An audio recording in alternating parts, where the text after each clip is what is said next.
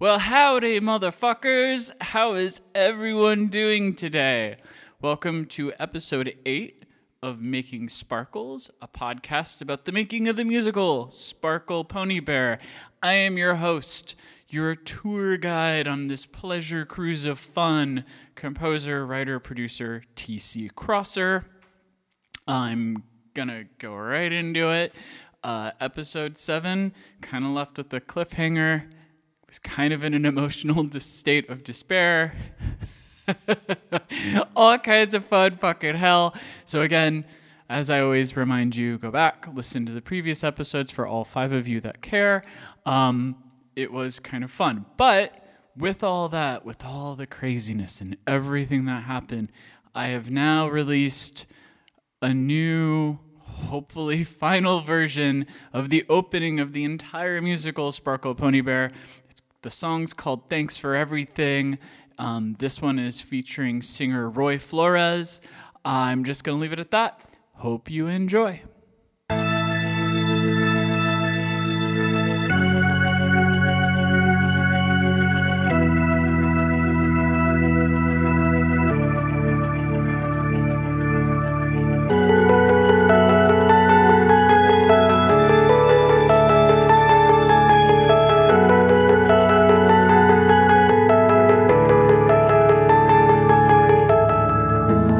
Down the life out in whiskey, loathing's what you do best. We both knew that this was over. I'm just leaving first.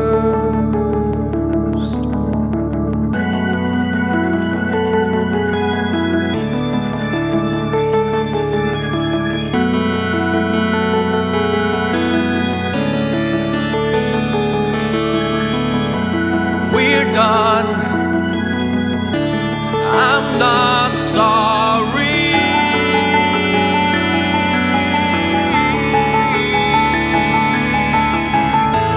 Goodbye. Thanks for everything. I feel last.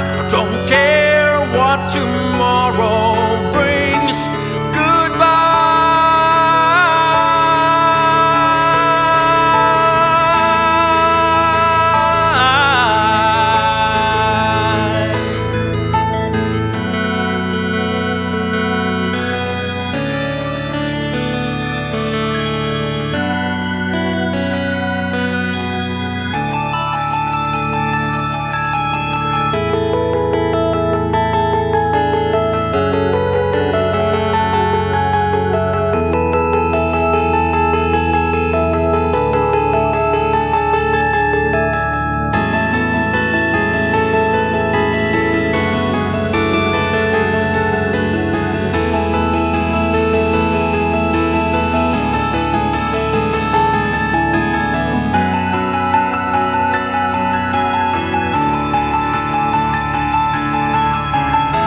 So now we've come to this. Now I'm the one who's strong enough. Can't you leave with some dignity? Wipe the slate clean, forget me. Battle scars have left us wounded. I won't forget, no, never forget that time. You just stood your ground, be ace for everything. No one could stop us. Don't care what tomorrow brings. Goodbye.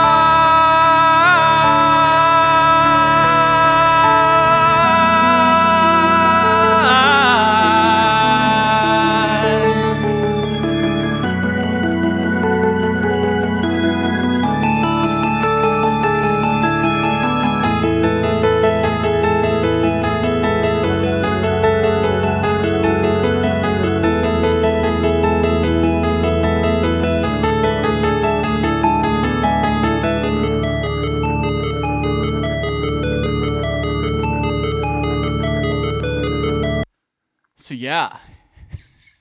I'm going to give you a second just so you could kind of stew on that.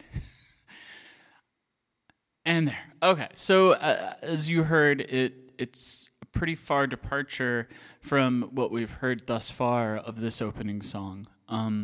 Obviously, there's always room for improvement. There's different things that I still want to finesse and fine-tune and tweak. But I think we finally have a really good, solid direction to kind of build this show off of. And this is very indicative of my creative process. I usually start with like just a very generic, basic, like just mama's got to just get it out, right? You know, and from that we got melody lines, we've got lyrics, we've got structure, and then I take that and then I do a second pass, and then the second pass is where I really try to just stay true to what I wrote, but I try to finesse, fine-tune, tweak.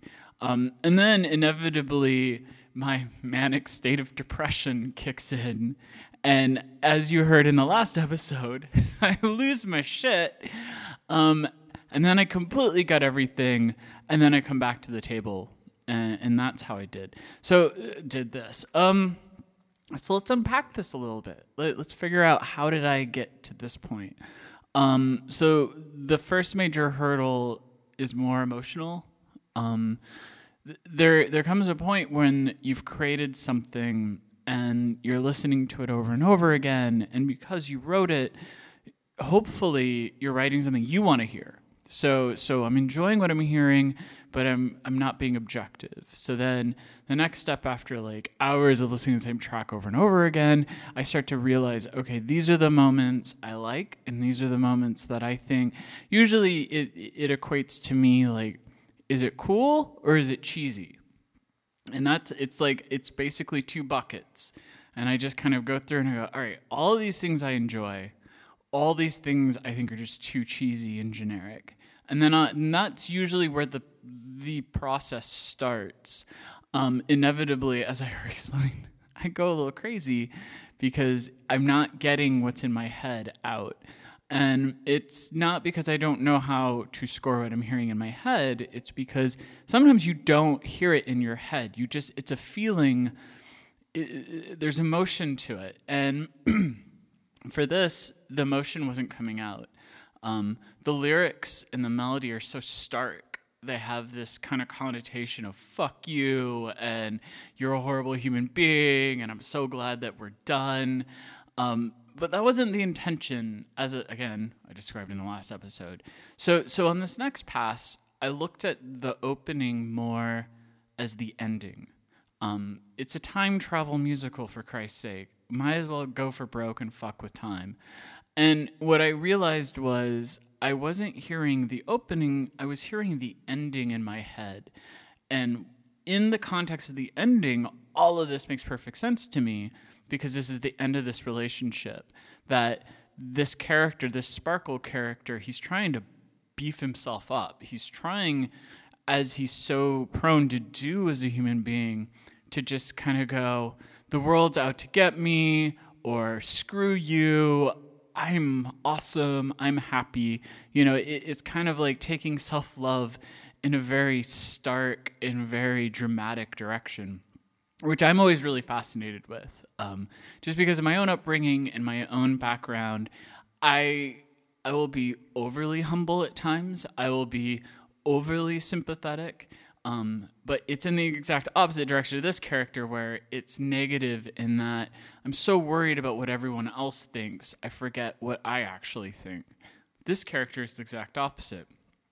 He's so self-absorbed in his own misery, in his own plight, that he doesn't realize how he's coming off. He doesn't care how he's coming off. He's just in that kind of reverse manic state. So when I reattacked the song, it wasn't about, well, it started with me trying to rewrite it, and the rewriting wasn't working. And then I started, so there's this YouTube series called Composer Cribs, It's by Spitfire Studios. They do a lot of great samples and effects for composers to use, mainly for film scores.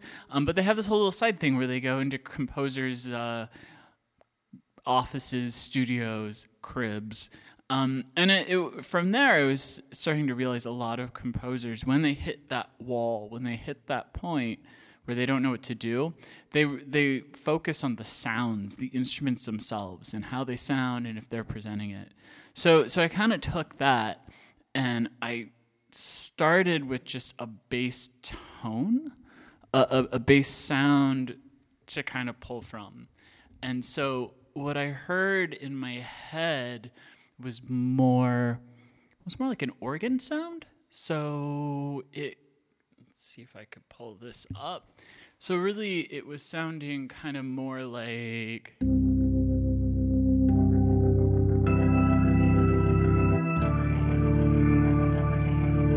mean, that isn't at all what it's supposed to sound like, but that's just the general gist. So what I did was I took a typical pre-plug-in organ, and then I just butchered the hell out of it. Let's see, what tracks do I have going on here?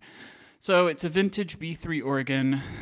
I adjusted the EQ settings to kind of bring out the bass end to give some more grit. And then I created 2 separate bus channels. They go out to 2 separate reverb formats that kind of help me better hear everything and make better sense of it.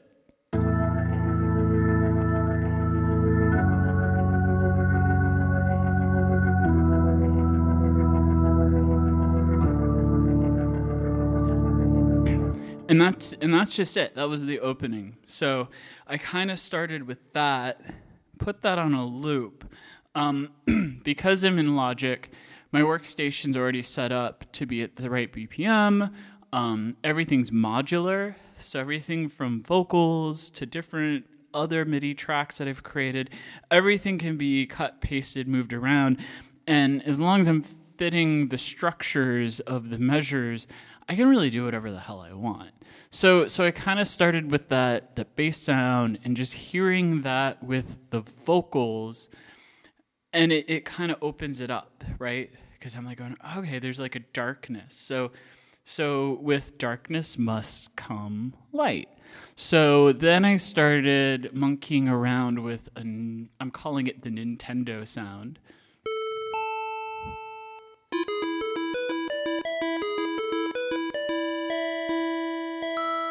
Something like that, nice and fun. And that really all it is just a standard ESP keyboard. And then I added a bit crusher, which basically makes it sound like, translates it into like 8-bit sound. And then after that, I put it through a big space echo reverb filter. So now I kind of have these two little, I've got that sound, So I've got these 2 distinct sounds that kind of give me a little bit more electronic depth. And then because of that, I was like, oh, I can kind of monkey with a piano.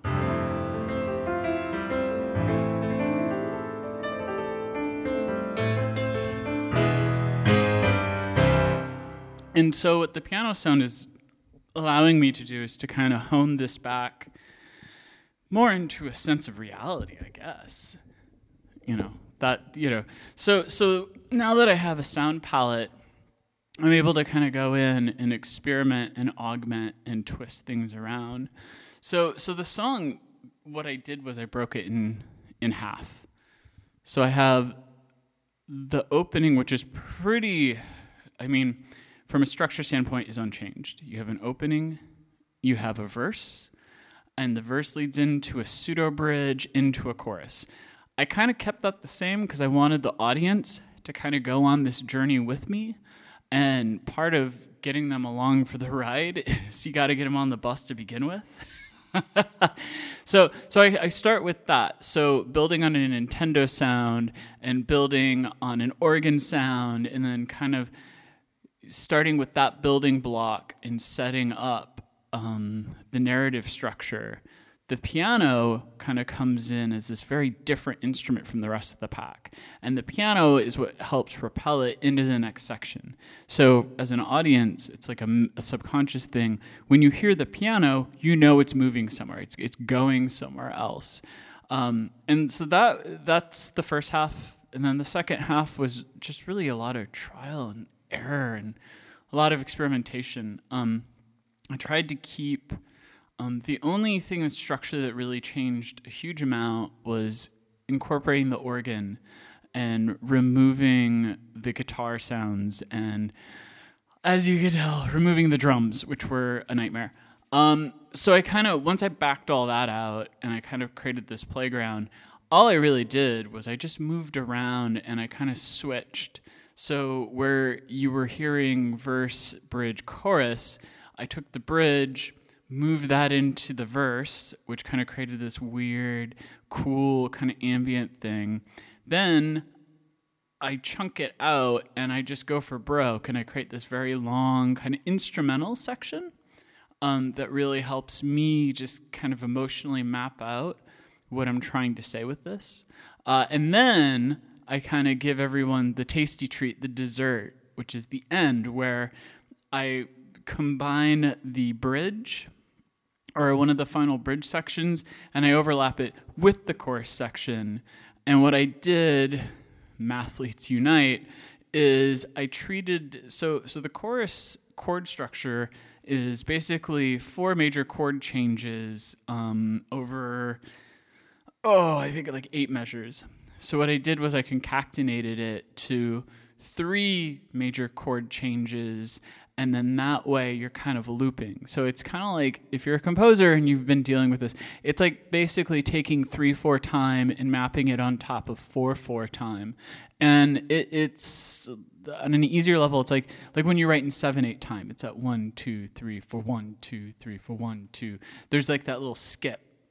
By doing that on a more macro scale, on the measures themselves, I'm allowed to kind of have this kind of like jump and start.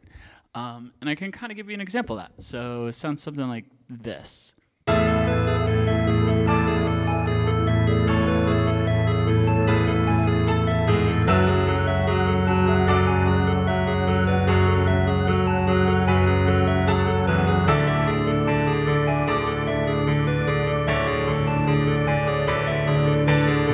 And when you start doing that on a loop, you see that here's 3 major chord changes. The 4th chord change is actually the root chord. So instead of adding a root chord and then repeating, instead I just kind of loop it. And that looping mechanism is what creates this driving feel at 7/8, like 1 2 3 4 1 2. It's got this punk to it. But importantly, not changing the vocals and letting the vocals still fill out that full 4-section, 4-chord progression. And then what that kind of allows me to do is create a driving beat underneath everything while still kind of retaining true to what the singer is supposed to be singing. That was a lot of explanation. It's like, why can't we just tell stories about me being an alcoholic? And we'll get there. So those are the building blocks. That's kind of the thought process. Maybe I should go into more detail, but at this point, I'm a little burnt out. Just full disclaimer, I had fully recorded this podcast already, like twice, and then just wasn't happy with it. I think I went on too many tangents, I went a little crazy. So this is actually the very highly concatenated version of explaining that song. And I think it's because as much fun as it is for me to go into the detail of I use East-West sounds for all my sampling. So I subscribe to their Composer Cloud, which for $20 a month, you get all of the different samplings that they offer. And it's kind of like Adobe Creative Cloud. You sign up. There was a very long explanation of that. And then I was like, that's just too much of an endorsement. so that's where the song kind of leaves off, right? I've experimented, I've broken it out, I've kind of explored all these different sounds and these different themes. So then it leaves like the really big question. Okay, so you wrote this opening and it was inspired as the ending. Well, what now? Now that you've done that, like you still have a whole fucking show to write. What are you gonna do? Well, I'll get right to that right after this brief break, which will not be a break for you, but will be a break for me. Sometimes mommy just needs to catch her breath. So yeah, that's like the $1 million question. I've completely changed the tone and sound of the show. And I think in that discovery, and I'm kind of double dipping because a lot of this I explained and was kvetching about in the previous episode, which I just have to say, it felt so good just to kvetch about actors and the difference between an actor versus a recording artist. And thank you, all four of you, for bearing with me in that emotional moment. I'm just, because I'm an emotional composer. I have my own manic moments. And I think with Sparkle Pony Bear, it's such a personal story. And what I realized in the process of working on this was I was having a lot more fun working on the songs. And I felt like the actual story and the staging and the script was really kind of holding me back. It was creating some significant limitations because I kept worrying about, well, how's it going to look? Or how is this going to be portrayed?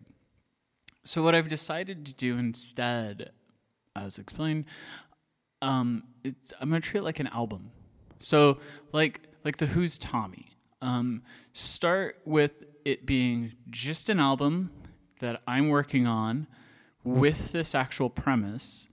And then once I started to build that out, I was like, okay, this is cool. And then I'm going, all right, well, here are my two themes. Both themes are 2-year chunks. The theme that the central characters the theme that Sparkle, the abusive ex, is singing about is basically recapping the 2 years they were together in this relationship. So he's opening with the end of the relationship, and then from there we're going to go back to the very beginning and build it up. On top of that, what I'm doing is I'm taking my childhood as I kind of know it, and obviously I'm embellishing from 16 to 18, and mirroring the examples and issues where those two correlate. So this is where we get into fun story time, right? So when I was a kid, it was, I grew up in Iowa. I'm the oldest of 6 kids. My dad was never around. He left my mom before they were even married. She was pregnant with me. My mom has been since married twice. She's on her second husband, third partner. There was a lot that happened in my childhood. It was a very complex time, but it was also very informative. Those last 2 years were what created this drive to just run as fast as you can, run as far away from everything as you can. And because of that, I joined the Navy. And then I was in the Navy for 2 years as a naval nuclear operator. And then I came out of the closet. And it was almost like at 18, I was finally starting to explore myself and figure out my sense of self-identity. But because the 16 to 18 year chunk was such this kind of abysmal failure for me, it was just so much torture, so much going on in my head. I never actually had a real childhood. I didn't understand what was happening. So, I did the Navy for 2 years. Then I got out. Then I got entangled in my first abusive relationship. before I even met Sparkle Pony Bear. And then from that, I became like this crazy drug addict and drug dealer. And then from that, I was in New Orleans for a brief stint as a jazz pianist. And then after that, I moved to San Diego and started working in experimental performing arts and was a punk rock producer and ended up being adopted by these two amazing gay dads. And I mean, it was just this cataclysmic roller coaster because I was just always running. I was like, I'm running, and eventually I'm going to get to a point, and when I get to that point, I'm going to be happy. And I never got there. And then you fast forward and you look at the 2 years I was with Kevin, and it was 2 years of amazing highs and even more dramatic lows, and it was crazy and it was tumultuous. And through that, after 10 years of living in San Francisco and being this crazy, drunk, experimental artist, I moved to New York and I get into musical theater. And now it's a whole other life I'm living. And so really what I'm trying to capture is that these two-year time periods are no different than... they're no different than each other. There's no differences between the two. In my mind, these 2-year periods, the only thing that separates them is time. But the emotional connotations, the experiences, and the things that I went through are very, very similar. The only difference is time, and because of that time, how I handled them and what I did afterward.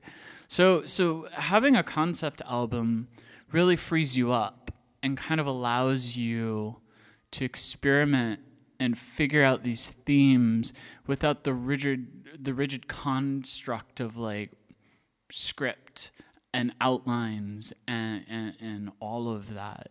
So the hope is to keep going as I'm going, to kind of create this as an album, song by song, chunk by chunk, and let that kind of dictate how a script would look. How would that dictate how the structure of this is going to happen?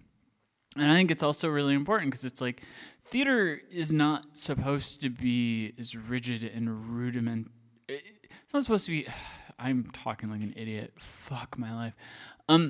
Theater is supposed to be experimental. It's supposed to be expressive. And I think a lot of us in the theater world, we're also worried about making money. We're also worried about being marketable. We want people to love us. We want people to be passionate about what we're doing. And because of that, sometimes we fall into these traps where it's like, well, I need to rush to get the script out so I can do a staged reading because that's how everyone's going to see this and they're going to love me. Even me doing the podcast is kind of that construct, right? I need to get this out. I need them to hear this, all four of you, because I need you to love me. I need you to love what I'm doing. I don't think there's anything wrong with that, but being aware of it means that I want to kind of fall on my strengths, and my strengths are being in the studio. My strengths are experimenting with what I've already created. My weakness is going to be starting from scratch on a script first, and then music second. I can't reverse engineer something. So it has to start with the music and let the music emotionally dictate how the script's going to go. And I think that's what makes this song so important, is that it sets all of that up. You hear that kind of 3 structure into 4 structure chorus, and it pushes you, it propels, it keeps going to the next place. And I think that's just really important. I think it's something that I'm going to really enjoy exploring. And so the next step is trying to find an opening, a second number, but this time that really kind of starts at the beginning of both time points and starts to map out what's going to happen. We're at the 30-minute mark. I'm just throwing it out there.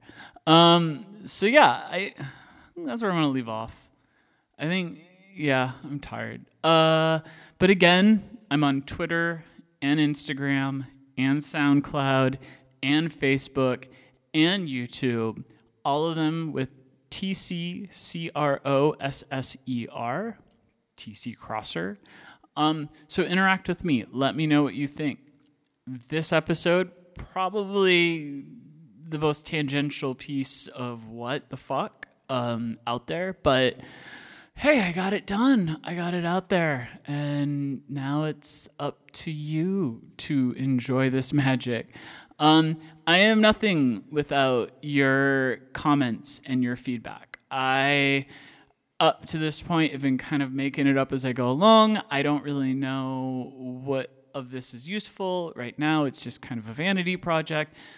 The more I hear from you, the more I'm going to update and input. But with that, I'm gonna call it a day. I'm gonna close this out, and I'm gonna close with a score called "Pirates!" exclamation point.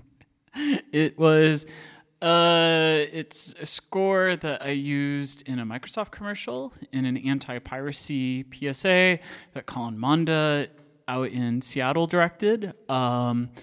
This is going on quite a few years ago.